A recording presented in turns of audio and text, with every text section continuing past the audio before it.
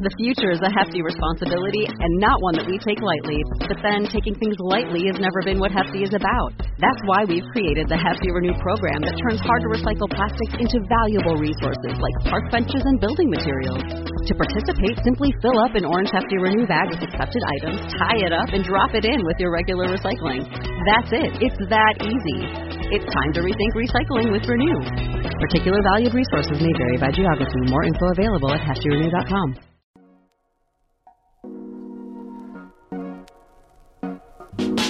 It's Tuesday, October 11th, 2022. I'm Jackson Bird. Today, another Halloween, another candy tampering panic.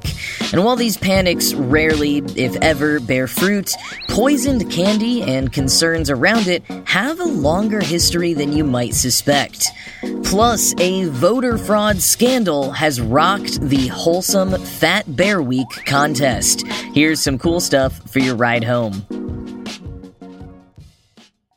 It's that time of year. The leaves are beginning to change colors, pumpkin spice everything is filling the grocery store end caps, and local authorities are telling people about the latest trend in Halloween candy tampering. Last year, it was premium-priced THC candies designed to look like actual bags of Starburst and Sour Patch Kids. This year, rainbow-colored fentanyl. Like the THC candies, the product does actually exist, but the idea that any drug dealer would be just giving away mass amounts of their product to random small kids is a bit hard to believe. Selling fentanyl in cool-looking colors to attract teenagers and younger adults? Yes, it could be, and the U.S. Drug Enforcement Agency has reported that that's exactly what's happening, although other drug experts say the color coding is to differentiate product types and levels, not to attract teenagers. But the pills are not being handed out for free in trick-or-treat bags to elementary schoolers, as Senator Chuck Schumer and others have been claiming. Or at least there is no evidence for this, and the logic doesn't quite add up when you think about it. How would a first grader return as a paying customer for more? Now, just to be clear though, fentanyl is incredibly dangerous, and overdoses and deaths linked to other drugs being laced with fentanyl have been on the rise. According to the DEA, in 2021, 67% of drug overdoses and drug poisonings involved synthetic opioids like fentanyl. Usually packaged to look like plain prescription pills, or again laced with another drug, the new so-called rainbow fentanyl, which the DEA alleges is also being called Skittles or Sweet Tarts, is made to look pretty similar to the latter. But again, there has been no evidence these pills are actually being given to kids or designed to do so. Quoting Salon, Dr. Nabarun Dasgupta, a pharmaceutical scientist at the University of North Carolina, Chapel Hill, says the DEA's framing was so divorced from any reality of what drug markets are actually like, it was almost laughable that our country's top drug enforcement folks are so out of touch with what's happening on the ground. Claire Zagorski, a licensed paramedic, program coordinator, and harm reduction instructor for the PhARM program at the University of Texas at Austin, described the DEA announcement as old recycled drug propaganda that echoes the perennial myth that Halloween candy might be spiked with illicit narcotics. End quote.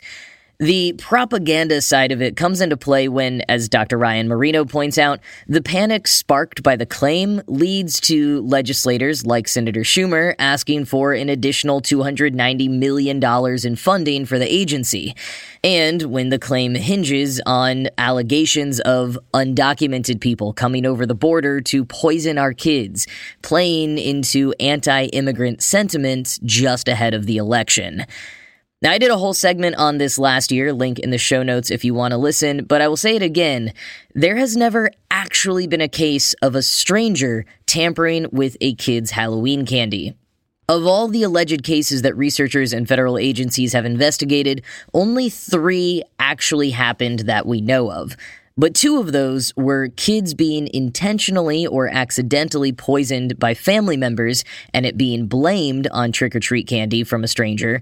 And the third was a stranger putting needles into chocolate, but just one teenager got a few pricks on their lips before the man was caught. And honestly, I would want to do a little bit more research into that alleged case anyways.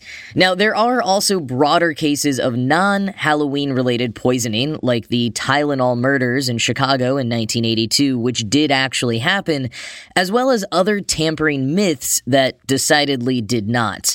On a recent episode of the American Hysteria podcast, host Chelsea Weber-Smith gave a few explanations for how these stories get started. Sometimes it's teenagers making things up and adults, especially in the media, believing it without actually checking. Other times it's adults making things up to try to get payouts from lawsuits. And sometimes it's paranoia, making individuals believe threats that don't exist. So Weber-Smith gave the example of one FBI investigation in which numerous people had been mistaking crystallized sugar for glass and bits of wheat for wood chips. And that paranoia is almost understandable when you think about how frequently stories like these get run on the news. As John Oliver pointed out on his most recent episode of Last Week Tonight, crime reporting on the news in the U.S. absolutely ballooned starting in the 1970s, when producers realized how cheap it was to make segments about local crime and how much viewers would eat it up. The 70s also happens to be when one of the first major newspaper stories about trick-or-treat candy tampering appeared in the New York Times. Paranoia was really ramping up in that era in the US, in the lead-up to the Satanic Panic. Again, you can hear more about that and some of the cases I just alluded to in my segment from last year on candy tampering, but right now I want to take it back even further. But before I do, a word from today's sponsors.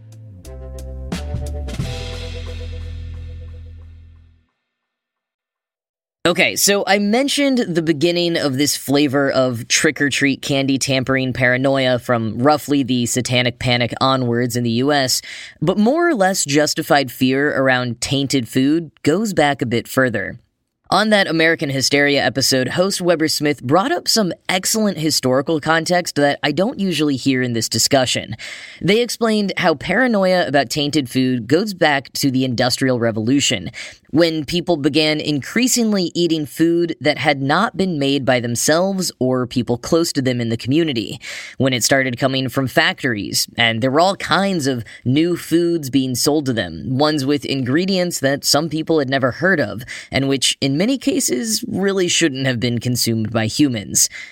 So in that spirit, I want to share an older story with you, one of true-to-life tainted candy from October of 1858. That's when candy salesman William Hardacre sold 5 pounds of black and white striped peppermint candies called humbugs to the people of Bradford, England. Tons of people in town visited his candy stall in the market that day, perhaps purchasing more than usual, since Hardacre had marked the price of the candies down, a discount for the slight discoloration in that batch, according to Atlas Obscura, who shared this story as part of their Fright Club series last year. That was on October 30th. And by the next morning, Halloween, although it wouldn't have been celebrated quite as such in England at the time, 2 children in Bradford were dead. Now, at first, Atlas Obscura points out, no one was too suspicious of the deaths because children unfortunately died with relative frequency in that era due to disease, especially cholera. But then 2 more children were found dead, and their father made the connection to the peppermint humbugs. Police went to investigate Hardacre, who had sold the candies at the market, only to find him, like so many people all over town that day, violently ill. However the candies had become poisoned, Hardacre had not done it himself. Now here's a quick thing that you should know about the state of food in mid-19th century England, quoting Atlas Obscura. In Victorian England, it wouldn't have required a giant leap of imagination to suspect poisoning. Lots of things were poisonous, says Laura Sellers, curator at the Thackeray Medical Museum in Leeds. At the time, it wasn't uncommon for arsenic to be present in wallpaper, dress fabric, and even sprinkled about as a household cleaner. Poison was also considered the murderer's weapon of choice, adds Sellers. Arsenic was easy to buy, tasteless, and odorless, and its effects after ingestion could often be attributed to illness. End quote. Candies, which were marketed in bright, exciting colors and flavors to children, were particularly susceptible to being filled with all kinds of experimental and barely edible ingredients. In the case of these peppermint humbugs, the recipe called for a mixture of sugar, gum, water, peppermint oil, and a sort of gypsum powder called Daft. That was used to replace some of the sugar, thereby bringing down the costs of production, sellers told Atlas Obscura. Bulking agents like Daft were fully legal at the time and quite common, especially in candy to combat the high cost of sugar. But Hardacre, who sold the peppermint humbugs, hadn't made the candies. That had been done by Joseph Neal, a confectionery wholesaler. Earlier that month, Neal had sent an employee to pick up ingredients from a druggist. The druggist that day was ill, so an inexperienced apprentice was left in charge. And from bed, the druggist told his apprentice where to locate the 12 pounds of Daft that Neal's assistant had been instructed to collect. The apprentice went to the container in the corner of the shop that he'd been directed to and procured 12 pounds of the white powder for Neal's assistant. The assistant returned with the powder, and one of Neal's employees added all of it to 40 pounds of peppermint humbug mixture. As you have likely put together by this point, the apprentice had gone to the wrong corner of the store. Instead of 12 pounds of a bulking agent, he had sold Neal's assistant 12 pounds of arsenic trioxide, and all of it had gone into the peppermint candies. Each individual candy had enough arsenic in it to kill a grown man. Town officials spread the word about the poisoned candy as quickly as they could, but tragically, 7 adults and 13 children still died, with hundreds more becoming severely ill. The drugstore apprentice, the druggist, and Joseph Neal, the wholesaler, were all charged with manslaughter, but they were acquitted just a few months later, mostly because the prosecution couldn't prove they had actually broken any laws. But this case contributed to the enaction of the Pharmacy Act of 1868, which introduced strict guidelines for the packaging, labeling, and selling of poisonous substances. The act no doubt saved countless lives, but dangerous ingredients in candies and other foods persisted through the century and into the next. Even since more formal regulations were introduced in the 20th century in the UK, the US, and other places, dangerous ingredients do persist.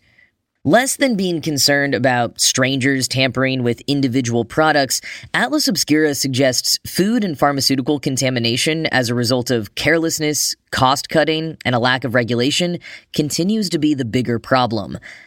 And that, to me, is what a lot of the trick-or-treat candy tampering boils down to. On the one hand, it's a good reminder in general to stay vigilant about what we buy and what we put into our bodies or allow our kids and loved ones to eat. But on the other hand, the way these stories are blown out of proportion or embellished with untrue, often prejudiced details can sometimes distract from the real problems and the real solutions that are out there. For example, given the relative non-existence of trick-or-treat candy tampering, but the genuine and tragically widespread reality of opioid overdose, American Hysteria host Weber Smith recommends that people carry treatment like Narcan with them just in case they're ever in a position to save a life, and then offers this reframing, quote, "Strangers can be killers once in a while, but at the same time, strangers can save each other's lives. If we're willing to look past myths and urban legends and into common sense practices for addressing opioid abuse disorder and overdose." End quote. But I will also add this addendum. With how many years all these urban legends have been around, it seems odd to me that there wouldn't be copycats in some form. I can't quite think of one that would really make sense, but on some scale, could some bad actor give it a shot and manage to harm at least one kid before they're caught? I guess so. So, personally, I would say some level of caution is merited by parents when trick-or-treating. Maybe stick mostly to houses and establishments you're familiar with, and the general glance for any already open treats is probably not a bad idea. But it's worth being just as diligent about media literacy and interrogating these claims as you are about checking for suspicious-looking candy on Halloween.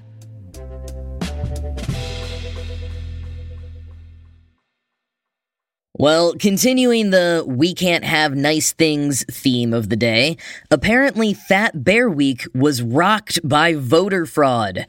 Voting for the bear at Katmai National Park in Alaska, who has packed on the most pounds to prepare for winter hibernation and also won the hearts of viewers of the 24/7 live bear cam, will end tonight. But because even online brackets celebrating the natural world can't escape scandal these days, Katmai announced over the weekend that for the first time in 8 years, Fat Bear Week fell victim to ballot stuffing. They tweeted on Sunday, quote, "Like bears stuff their face with fish, our ballot box too has been stuffed. It appears someone has decided to spam the Fat Bear Week poll. But fortunately, it's easy for us to tell which votes are fraudulent, and we have discarded the fake votes." End quote. Amber Kraft, Interpretation and Education Program Manager for the National Park Service, explained to Rolling Stone that bear number 435, nicknamed Holly, had received over 9,000 votes in a short period of time, coming from fake email addresses from several different IP addresses, in an apparent attempt to allow Holly to move forward in the bracket ahead of competitor 747. Quoting Rolling Stone, "It was the speediest and most significant comeback the NPS had seen in a Fat Bear face-off, and it immediately drew suspicion. Filtering out the votes from those handful of IPs confirmed that 747 had bested 435, who nonetheless, to her credit, was 2019's Fat Bear Week champion. On further review, none of the previous rounds bore signs of suspicious activity, and NPS has now added a CAPTCHA to its system in order to create another barrier to stop fraudulent voting." End quote. All in all, not a huge scandal, but still a little disappointing to hear about unsavory behavior from what Rolling Stone describes as one of the most wholesome, innocent traditions on the internet. And to that point, Kraft from the National Park Service also emphasized to Rolling Stone how, in their eyes, all the bears are winners. Kraft said, quote, "Bears get fat to survive, and the health of Katmai's ecosystem, as demonstrated by the sustained run of salmon, clean water, and thriving flora and fauna, enables their survival. We hope that the awareness that Fat Bear Week brings will grow into caring and action in whatever way makes the most sense for each individual." End quote. See? Innocent and entirely wholesome. As of recording, the competition is still on between 747 and 901, but those of you listening in the future may now know which bear succeeded to become the favorite of 2022.